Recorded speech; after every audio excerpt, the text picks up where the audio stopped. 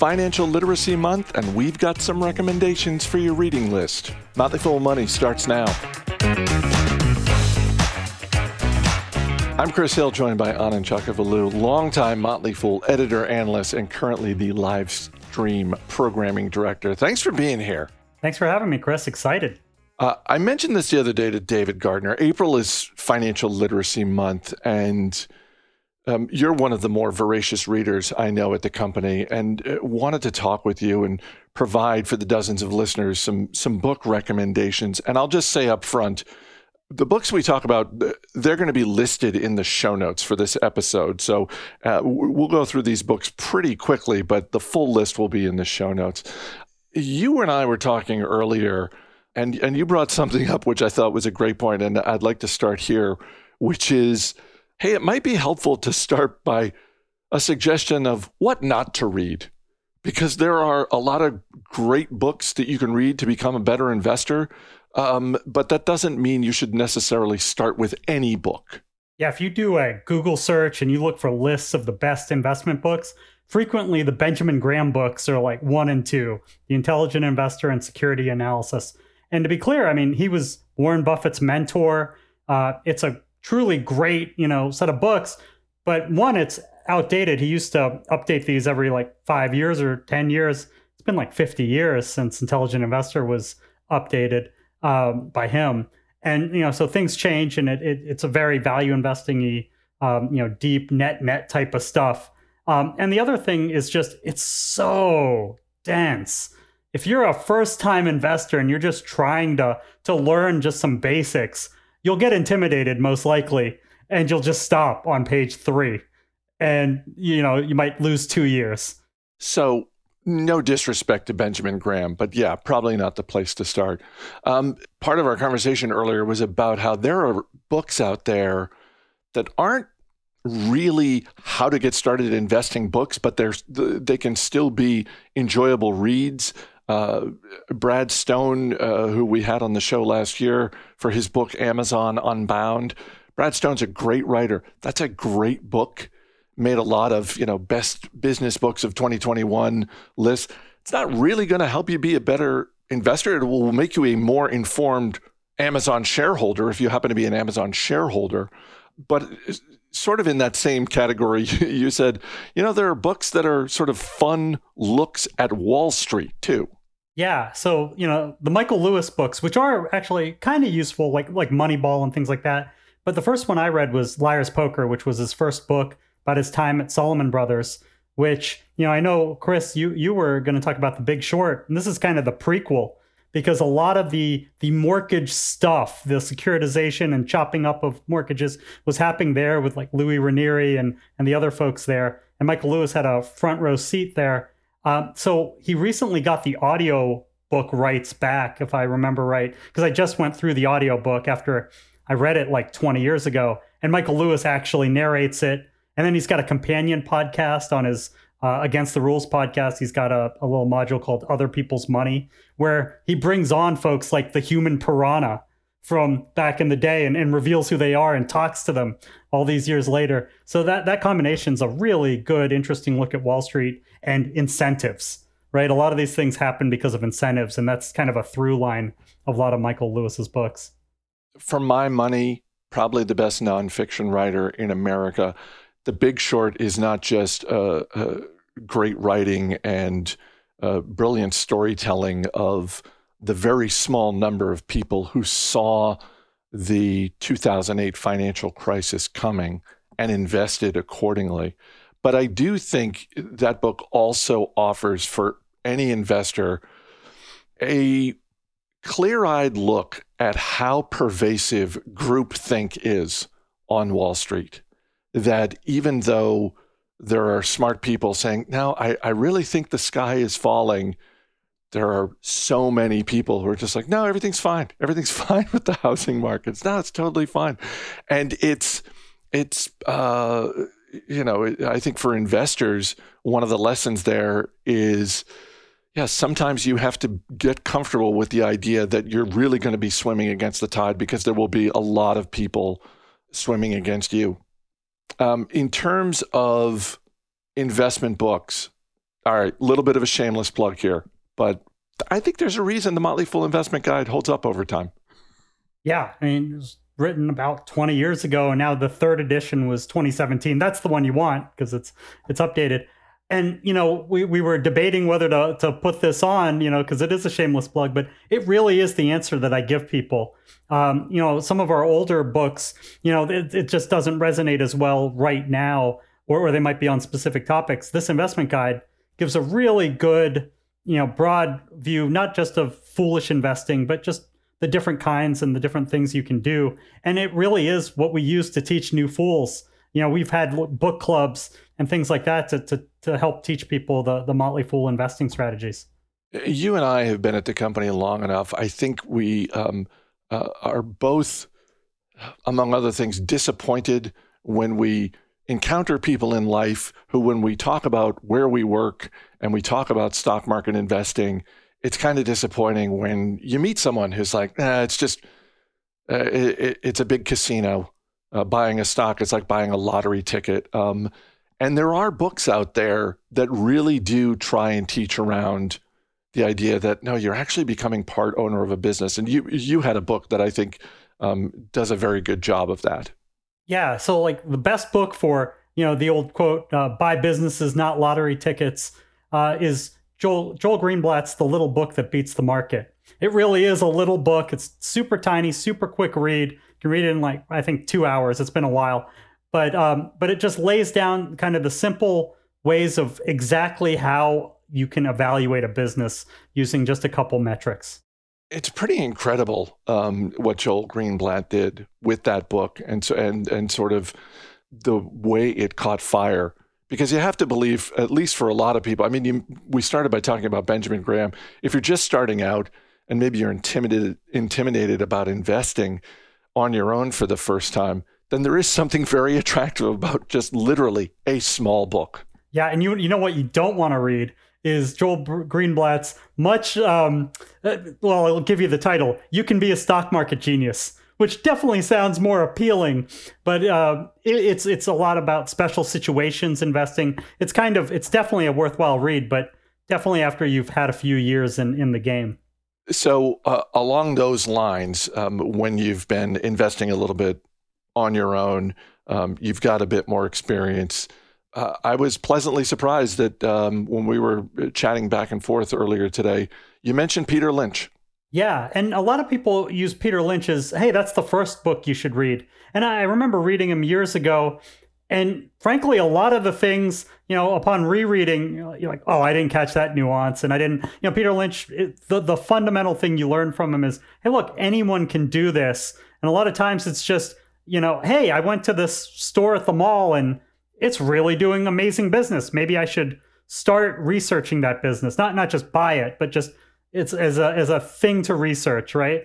But so his two books that are really good for this are One Up on Wall Street and Beating the Street.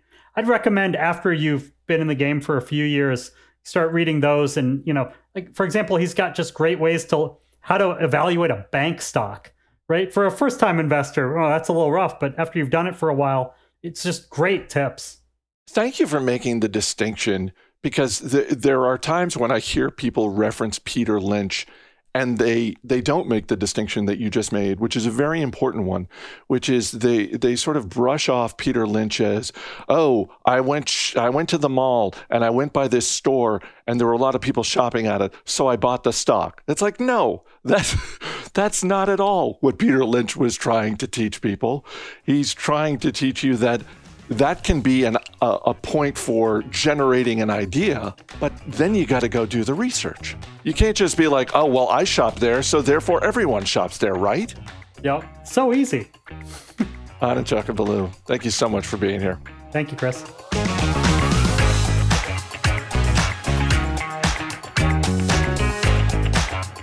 In keeping with the financial literacy theme, we're going to check in with best-selling author Ron Lieber. He writes the Your Money column for the New York Times, and he's written several books about personal finance. Alison Southwick and Robert Brokamp recently caught up with him to talk about some of the toughest financial questions that kids ask. Fortunately, Ron's given a lot of thought to helping kids be smarter with money.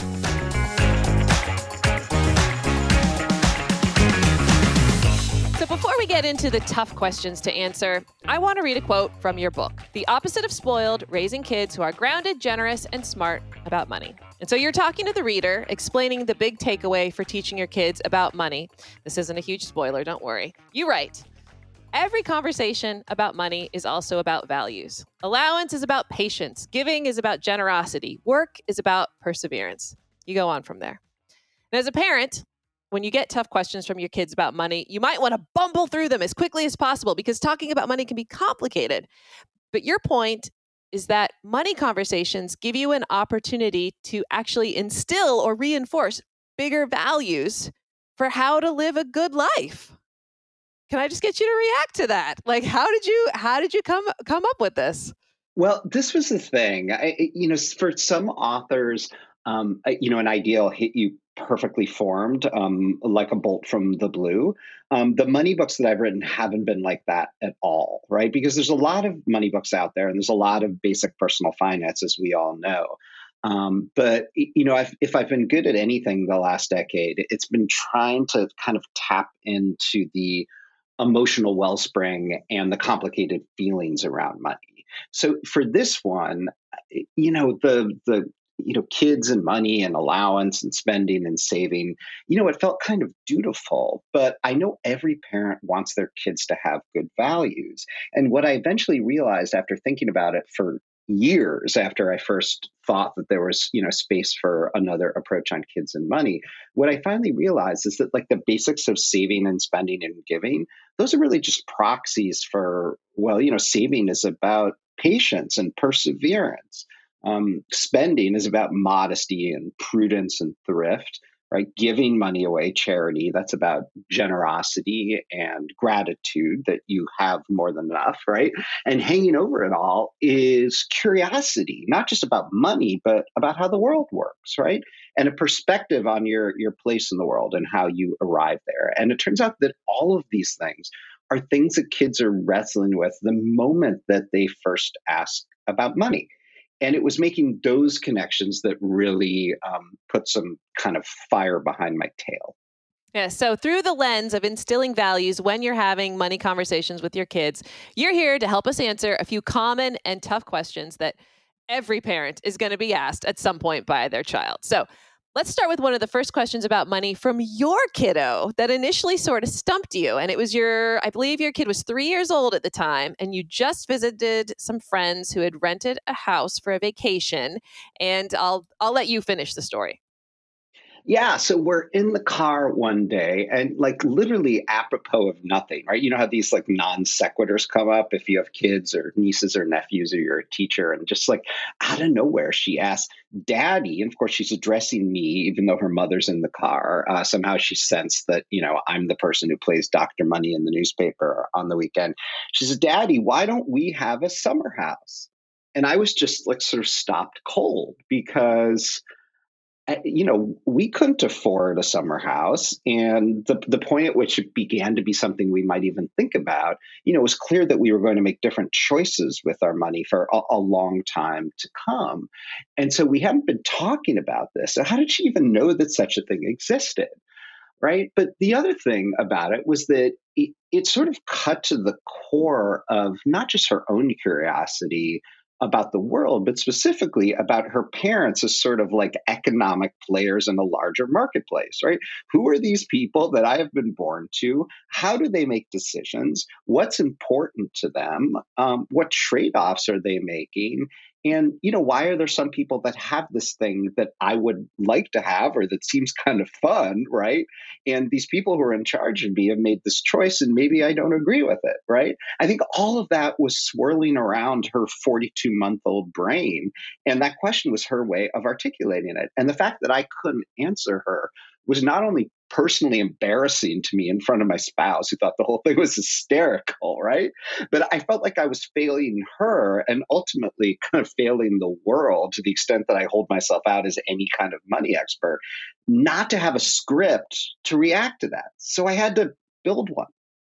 All right. So then how do you answer that question? How did you answer that question when you had a chance to think about it? I was stunned into silence. I'm not sure what I said, but, it was right after that I started thinking about the fact that I needed to build these scripts for myself and my parents and for other parents. Right. And, the first thing that I came up with, which I now suggest to everybody is just to, answer any such question with another question, right? Which is, why do you ask? It's not meant to be an accusation as if there's something wrong with expressing your childlike or actually childish or child curiosity in that way, to make them feel like their inquiry is in fact welcome. Because not only may the question really ultimately be about something else entirely, and this is just their way of articulating it, but by responding to a question with a question, it's a stalling mechanism that kind of gives you time to get your act together, to respond in a way that's age appropriate and also values driven. All right. So now that you know what to say, how would you answer that question? Why don't we have a vacation home? I guess I would say this, right? Well, there are lots of different kinds of homes. Some cost more than others, and some people have more than one if they're really lucky or if that's a choice that they've made. And someday we may be able to or may want to make a choice like that. But right now, we've chosen to spend the extra money that we have on other things. And then just see if they follow up, right? One of the tricks here is not trying to answer other questions that they're not asking, in our sort of nervousness about the fact that we've been called out or asked a thing that we're not quite sure we know how to handle or know the answer to, right? So keep it short and simple. And if they have other questions, they'll ask them. But often short and simple is enough to satisfy them. All right, here's our next question. I believe this is one that I've bungled. My daughter asked me, Mom, how much do you make? She was like, let's say 6 years old at the time. And I just flat out told her, I don't know. I think that was maybe wrong. I don't think it's wrong to tell them the answer, at a teenage age. And, the risk that you take, when you're talking to a kid with like a single digit age is they might go and repeat that information and maybe they'll bungle it and get it wrong. Now, the concern there is that, other kids or other parents might feel like you're bragging if you earn a lot of money or that you're just like weird. Kids will share that information at inopportune moments, in inappropriate ways because they're kids, right? So that's the risk. To my mind, the right answer to the question is this. That is a great question. Why do you ask, right? And then give them an opportunity to say where the inquiry came from. Because it could be because they're scared, right? Maybe they overheard a conversation on the phone or a conversation with your spouse, if you have one, or your ex, if you have one of those, right? And they just sort of like misconstrued it, right? Or maybe they overheard something crazy on the playground and now their brains are all scrambled, right? So give them a chance to explain themselves. But I think the right answer is, I'm so glad you asked that question. I or we, if it's two of you, intend to tell you the answer when you're 16 or 17, 18. But first, there's a whole bunch of stuff you have to learn. So let's start now, right? If this is the beginning of the process, right? It begins with allowance and saving and spending and giving and trade-offs. And then you want to introduce them to all sorts of manners of, household budgetry, right? The grocery bill, and you can put them in charge of the electric bill for a year and then teach them about insurance, right? And if that doesn't bore them to death, then there's a whole high school long conversation you can have about discretion, right? About not telling your sibling secrets or your friends' secrets on social media, on not repeating things that your parents say in an inappropriate way. And then and only then you have the conversation with them where you say, okay, we're ready. But you should know that if you repeat this out in the world, there's a pretty good chance that people are going to think you're an asshole. Right? And no teenager wants to flunk the test. So at that point, they're ready, but only then. When they're old enough for you to say the word asshole in front of them, that's when you can tell them. Yeah, or right. Can we even say that? Can we bleep? Are we bleeping that? Is that what we're doing? Insert more appropriate word there, if you wish. Yeah. one of the keys from your book, Ron, is that money shouldn't be a taboo subject. So any questions that they have, we should answer them and have good open discussions about it. I am curious, this question about how much do you make? We're a couple of years from a recession where some people lost their jobs. And how much do you talk about that with your kids? Because on the one hand, they should be aware of the financial situation. On the other hand, you don't want to burden them with anxiety that they may not be old enough to really handle and understand. Yeah, it's a tough one. I think, first of all, we need to honor and respect the fact that they almost always know more than we think they do. And if you've lost a lot of income or lost all of your income, there's a pretty good chance that you're talking about it more than you think. And even if you aren't, your kids may be reading over your shoulder or picking up your phone, or there may be documents laying around that kind of give them a sense of it. Obviously, if you're sort of food insecure or housing insecure, they know that, or they're sensing, if you have to move someplace cheaper or change what you eat, that, something may be changing. Right. So the fact is that they are aware. And I think not addressing it head on can have the effect of creating more anxiety, not less, which is not what we want to do as parents.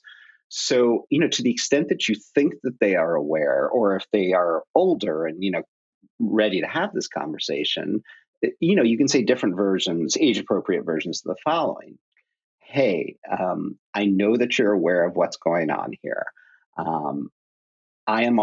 We are almost positive that things are going to end up okay. And you don't need to worry about the basics. And here's why, right? We may have less money than we used to. We may have less money right now, but we continue to be rich in health, in friendships, in family, in community support, in, terrific teachers and administrators at your schools, who can help if we need it.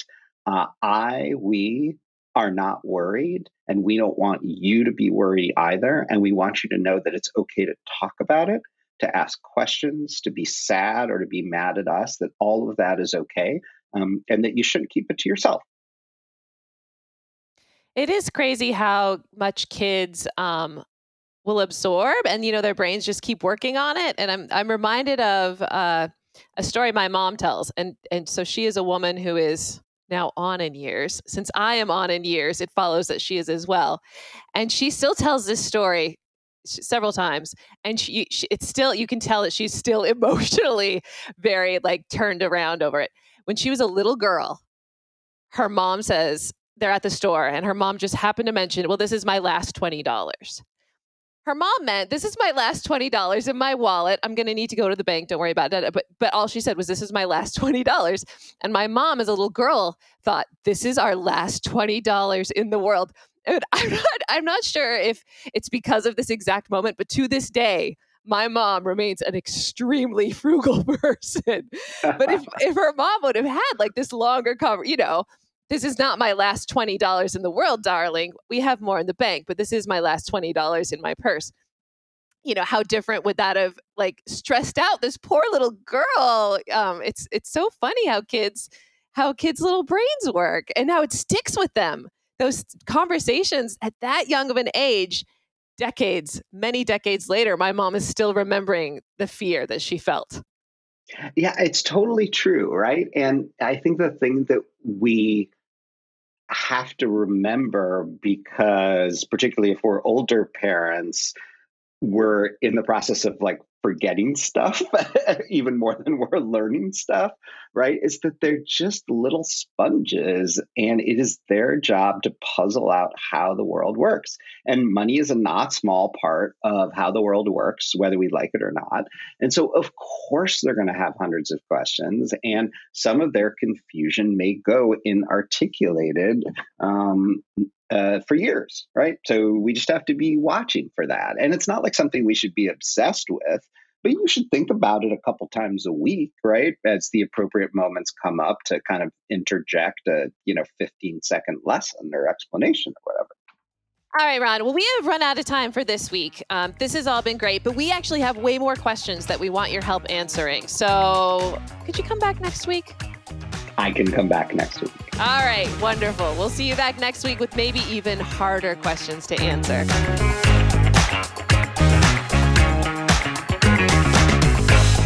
That's all for today, but coming up tomorrow, we've got a bull versus bear debate on a retail business that has defied expectations. As always, people on the program may have interest in the stocks they talk about, and the Motley Fool may have formal recommendations for or against, so don't buy or sell stocks based solely on what you hear. I'm Chris Hill. Thanks for listening. We'll see you tomorrow.